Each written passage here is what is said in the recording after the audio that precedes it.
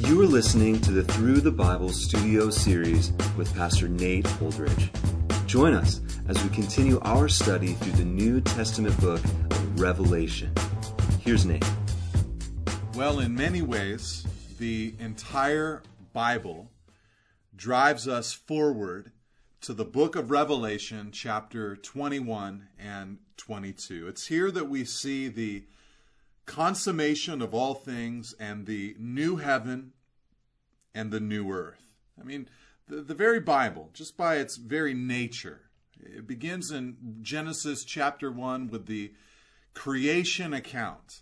And, of course, these 6 days, so to speak, of creation are recorded for us in one chapter of God's Word. It's as if God is declaring with all his authority that the creation account itself is merely a setup, a backdrop, an establishing shot to understand the horrible nature of the fall of mankind in Genesis chapter 3. And that God, as he proclaimed in chapter 3, verse 15 of Genesis, that one day the seed of the woman would crush the head of Satan, that God was proclaiming that there would be a new opportunity and that God would come and restore and redeem all that was lost. I mean, God had told man, in the day that you eat of the tree of the knowledge of good and evil, you will surely die. And that's exactly what took place. Death entered in to the human race at that point. And the rest of the Bible is basically a record of God's involvement with mankind throughout the generations. And as we see year after year, decade after decade, century after century, millennia after millennia pass by, God has worked and moved forward to bring us to a place where we could get to Revelation chapter 21, see the end of all of those ages, see the judgment seat before the great white throne of God, and to see a new heaven and a new earth established forever and ever and ever, which would be an incorruptible place, a place without tear, a place without trial, a place without sin or the potential of sin. And so that's where we are moving towards biblically, but that's where we are moving towards historically. And as one of God's children, I could not be more excited about that particular reality. And so Revelation chapter 21 is a chance for us to study, to observe, to witness the new heaven and new earth that God is going to establish. He says in verse 1 of chapter 21, he says, "Then I saw a new heaven and a new earth." A new heaven and a new earth. Now this description that we're going to read in this chapter, we have to remember. This is John doing the best he can to describe this place. And some of these descriptions, I'm sure, will fall far short. Just imagine for a moment. Right now we have our music is just so available to us. We can stream it online. We have devices that are able to store, thousands and thousands of audio files and thousands of albums and all of that. Imagine attempting to, I'm watching my children right now, and they're growing up in this age. In our home, we have the ability through our computer and through the internet to access, thousands and thousands of albums for a small subscription fee each month. Whatever music they discover, they can listen to it nearly instantaneously. And to try to describe to them a different era, where there were tapes and CDs and all that, it's just hard for them to comprehend. But imagine for a moment trying to take Beethoven from a past generation and explain to him an iPod. A device that can store thousands of songs on it. It would be difficult for you to put it into terms that he could understand and rejoice over. And here I think is very similar with John's description of the new heaven and the new earth, we see the description, we read the description, but he must simply be scratching the surface of our human understanding. But the first thing about this place that I wanted you to see is the newness of it. The newness of it. And we'll see in verse 5, that he makes all things new, so I'll talk a little bit more about it, but it is a fresh place. It is a new place. And as I said, I'll talk more about that in just a few minutes. But just think about the grace of God in that there is even such a thing as the new heaven and the new earth. Here we are in this fallen, corrupted, broken world. It is not as it intended to be. It is not as God desired and planned for it to be. But he planned for it to be a place where man could express his free will. And in order for that to occur, there had to be the potential for a very real fall. And of course, that very real fall did occur. And so, just the grace of God and that there is a new heaven and a new earth. For, he says in verse 1, the first heaven and the first earth had passed away, and the sea was no more. Peter had written in 2 Peter chapter 3 that a day is coming where the heavens and the earth will, with a great noise and fervent heat, melt away, pass away. And God has already promised us, in Isaiah 65, verse 17, a new heaven and a new earth. And there are hints throughout Scripture that God would do this, but we see it recorded for us in chapter 21 that this is what's coming, a new heaven and a new earth. And I love the way Peter asks the question in 2 Peter chapter 3, verse 11. He says, listen, since all these things will be dissolved, what manner of persons ought you to be in holy conduct and godliness? In other words, you fill in the blank, O people, but what kind of person ought you to be in response to the reality that all of these things will be dissolved, that they will all burn up? And so John records, new heaven, new earth, first earth passed away, and the sea was no more. And in one sense, out there on the Isle of Patmos, perhaps this was a refreshing thing, but it also is an indicator to us that our bodies will be completely different in a powerful, wonderful, glorified state, because right now our bodies actually need the ocean, that recycling of the water, the hydrological systems of the earth will be unnecessary in the new earth, and so the sea is no more. And I saw, he says, the holy city, the new Jerusalem, coming down out of heaven from God, prepared as a bride adorned for her husband. And so John just notices the intense detail and preparation of this particular city. And that's important to note. I mean, of course, a bride on her wedding day, every last detail is taken care of. She's gone through all of the beautifications she can go through. She is looking her best on that day of her wedding. And John just says, listen, this place, it is prepared. Jesus told his disciples, behold, I go away to prepare a place for you, that where I am, you may be also. And so Jesus has been preparing and building and all of that and readying a habitation for his people. Just absolutely beautiful. This place is prepared.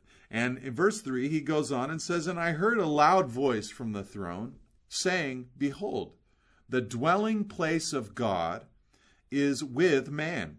He will dwell with them, and they will be his people, and God himself will be with them as their God. Now, this is one of the first glorious things that I want you to see about this eternal dwelling place. It says there that he will dwell with them, and they will be his people. No one has ever seen the fullness of God at any time. John 1 verse 18 tells us no one has seen God at any time. You know, just the fullness of who God is. No one has ever taken him in all of his glory here on earth. And our bodies are going to be changed and reconfigured to be able to handle this full fellowship with the presence of God. And for his part, this is what God has been longing for since he walked in the garden in the cool of the day in Genesis 3, after Adam and Eve had eaten the forbidden fruit.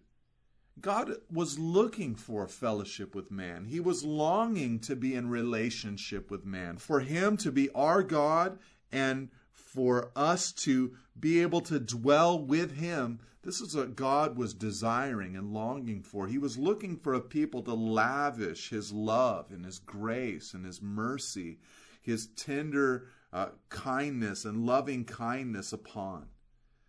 And here in heaven, the primary characteristic is that there in that place, God will be with us, and we will be his people, and he will be with us as our God. Just absolutely beautiful. I mean, do you know, O believer, that God desires fellowship with you? He longs for it now, and he's made a way for that fellowship through the blood of Jesus. He longs to know you and to be in relationship with you. He longs to spend time with you and to, partake of, relationship and community and fellowship with you. But a day is coming in heaven when that relationship and that fellowship will be so beautiful, pure, and intense. Just wonderful. And he, verse 4, will wipe away every tear from their eyes. And death shall be no more, neither shall there be mourning, nor crying, nor pain any more, for the former things have passed away. And so every tear dealt with, no more death and sorrow, crying and pain. They will all meet their destruction.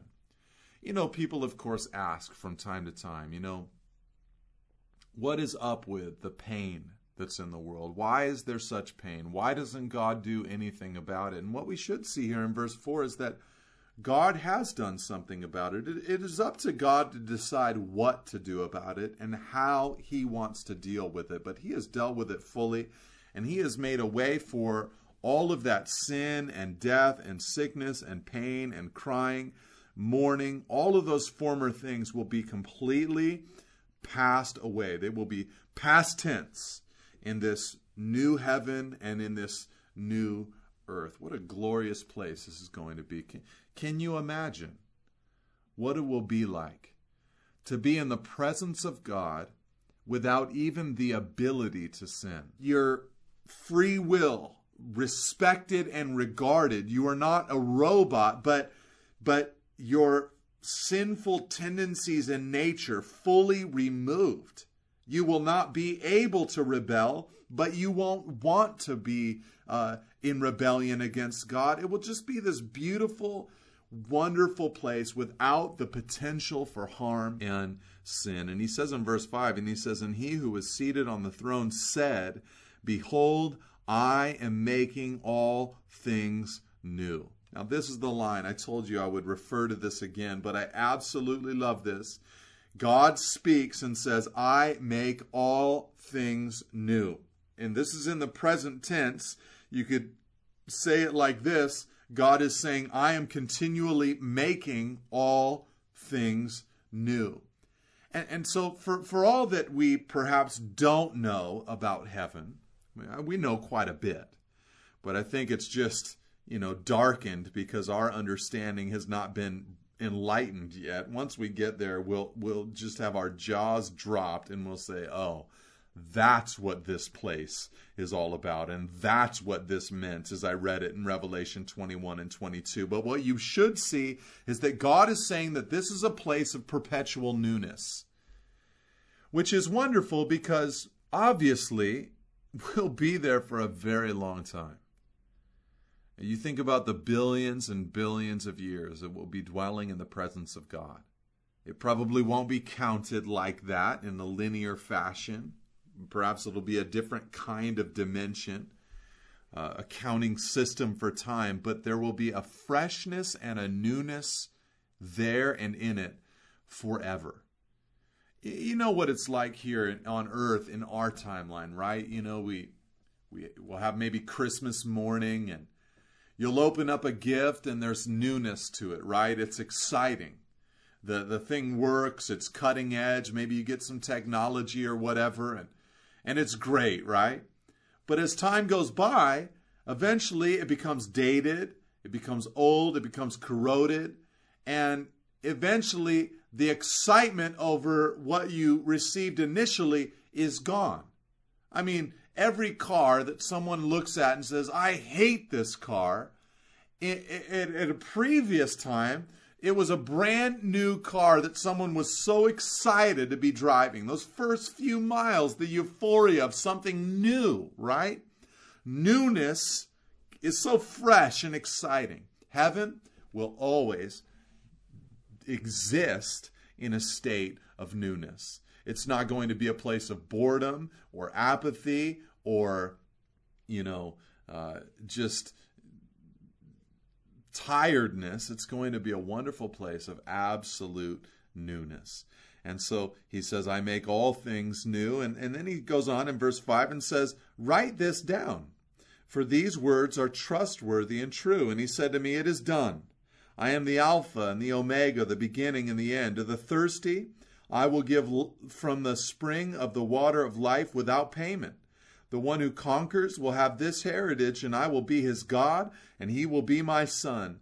But as for the cowardly, the faithless, the detestable, as for murderers, the sexually immoral, sorcerers, idolaters, and all liars, their portion will be in the lake that burns with fire and sulfur, which is the second death. And so God declares, he says, listen, it's done. It's done. I've got this offer out there that without payment, anyone who wants to can drink of the spring of the water of life without payment. What's the requirement? He says, to the thirsty. You just have to thirst for me. Jesus in John chapter 5 would tell the religious leaders, listen, I know that you don't receive me because you do not love God. I think at the end of the day, it just boils down to this. Does a human being, no matter what they know about God, no matter what their revelation is, no matter whether they're the guy out in the jungle that's never heard the gospel, the question is there a love for God inside of their hearts? With what they know about God, is there a love for him? Now, if you have a love for God in your heart and you hear the gospel, you will believe the gospel. And you will trust God, the God of the gospel. But here he just says, listen, here's the question. Do you have that thirst inside of you? Do you have that thirst inside of you? And so here God is announcing, he says, listen, the redemption plan is fully complete. From Adam to Noah, to Abraham, to Isaac, to Jacob, to Moses, to David, to Jesus, to the church age, through the tribulation and through the millennial reign of Christ. It's all completed. To the thirsty I will give from the spring of the water of life without payment. And he says, listen, the one who conquers will have this heritage. I'll be his God, he'll be my son. But then he speaks out against the cowardly, faithless, detestable, murderers, the sexually immoral, sorcerers, idolaters, liars. He says their portion is in the lake that burns with fire and sulfur. If this is their practice, habitual attitude in life, then they are not my children, God would say. And that should be a stern warning to any who study and read God's word. Then verse 9 came one of the 7 angels who had the 7 bowls full of the last 7 plagues, and spoke to me, saying, Come, I will show you the bride and the wife of the Lamb. And he carried me away in the Spirit to a great high mountain, and he showed me the holy city, Jerusalem, coming down out of heaven from God, having the glory of God, its radiance like the most rare jewel, like a jasper, clear as crystal. It had a great high wall with 12 gates, and at the 12 gates angels, and on the gates the names of the 12 tribes of the son of Israel were inscribed. On the east 3 gates, and on the north 3 gates, on the south 3 gates, and on the west 3 gates. And the wall of the city had 12 foundations, and on them were the 12 names of the 12 apostles of the Lamb. And so the angel refers to the bride, and we've already seen here in the book of Revelation a woman who is a city, right? We saw Babylon, the mother of harlots. Here we see another woman, a bride who is a city, the New Jerusalem, the bride of Christ. And, it's a wonderful description. You see these foundations, 12 foundations in this city, which reminds us of Hebrews 11, verse 9 and 10, which tells us that Abraham dwelt in tents, for he waited for the city which has foundations, whose builder and maker is God. Just a beautiful thing. And Abraham was waiting for this city, and I'd be remiss not to say we ought to wait for this city as well. There are so many things that we can pour our time and our effort and our energy into, but this is an investment that will not return void. This is an investment that pays huge dividends. And so you notice also in verse 14 that on the foundations were the names of the 12 apostles of the Lamb.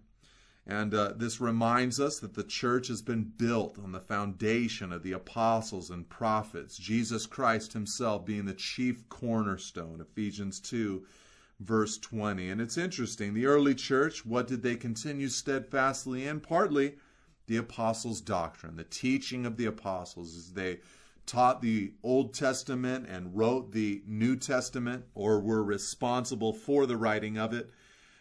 The church was built on these, the witness of the apostles and prophets. And so there you have them, their names on the 12 foundations of the New Jerusalem. And the one who spoke with me, verse 15, had a measuring rod of gold to measure the city and its gates and walls. This reminds us a little bit of back in the book of Ezekiel, the measuring of the last temple. And the city lies 4 its length the same as its width. And he measured the city with its rod, 12,000 stadia, or furlongs. Its length and width and height are equal. So it's a city that is shaped like a cube. And it's, each length or width or height is 12,000 stadia, which is about 1,500 miles. And so it appears that this city is 1,500 miles wide, long, and tall, like a cube or a pyramid, and, just incredible. And the amount of people that could dwell in this would just be incredible. And so he measured, verse 17, its wall, 144 cubits by human measurement, which is also an angel's measurement. So the wall is, by this estimation, 144 cubits. You've got a wall that is almost, could be up to 250 feet thick. And he goes on in verse 18 and says, the wall was built of jasper, while the city was pure gold, clear as glass. The foundations of the wall of the city were adorned with every kind of jewel. The first was jasper, the second sapphire, the third agate, the fourth emerald, the fifth onyx, the sixth carnelian, the seventh chrysolite, the eighth beryl, the ninth topaz, the 10th chrysoprase, the 11th jacinth, the 12th amethyst. And the 12 gates were 12 pearls, each of the gates made of a single pearl. Think of that.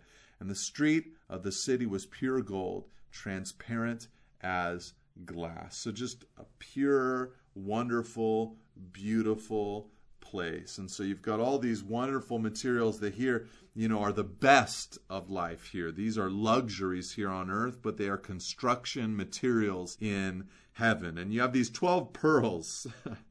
Just so incredible. These pearls are so huge that one pearl is the gate to the heavenly Jerusalem. And pearls, of course, are made beautiful by an oyster's pain. Sand inside, they are agitated and produce a pearl.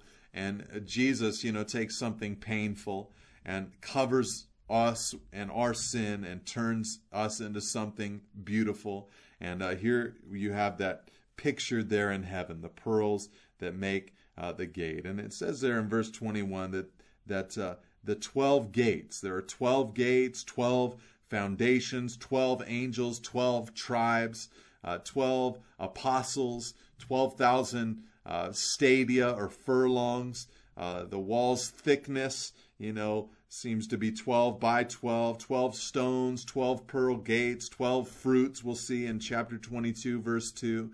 And so throughout Scripture, 12 symbolizes government. And so here we have just a new place, a new government, a new world that we're living in. And I saw, verse 22, no temple in the city, for its temple is the Lord God, the Almighty, and the Lamb. There's no need for a temple to go worship God, because God is himself present, and he will be our temple there in that city. And the city has no need of sun or moon to shine on it, for the glory of God gives its light. And its lamp is the Lamb. By its light will the nations walk, and the kings of the earth will bring their glory into it. And its gates will never be shut by day, and there will be no night there. They will bring into it the glory of the honor of the nations.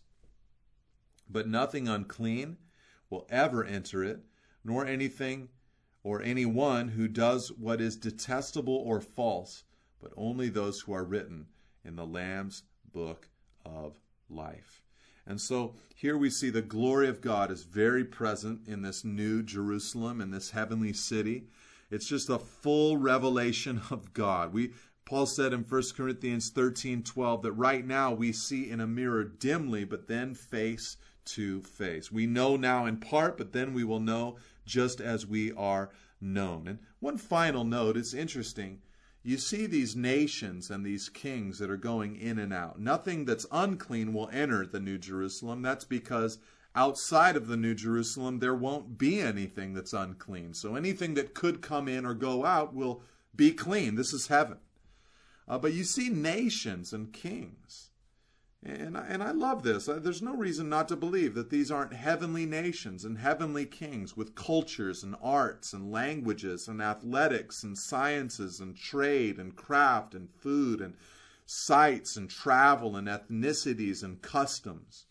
Without the need for policing and suppressing of evil, this will be a wonderful place to explore and live and partake in the glory of God. It's just going to be a wonderful and incredible place for us to exist. We will truly be at peace and just experience such wonderful joy in this place. I can't wait to be there. And I hope that you are investing in it with all of your heart, mind, soul, and strength. God bless you. Amen. Thank you for listening. For additional resources and teachings, or to contact us, please visit us at nateholdridge.com.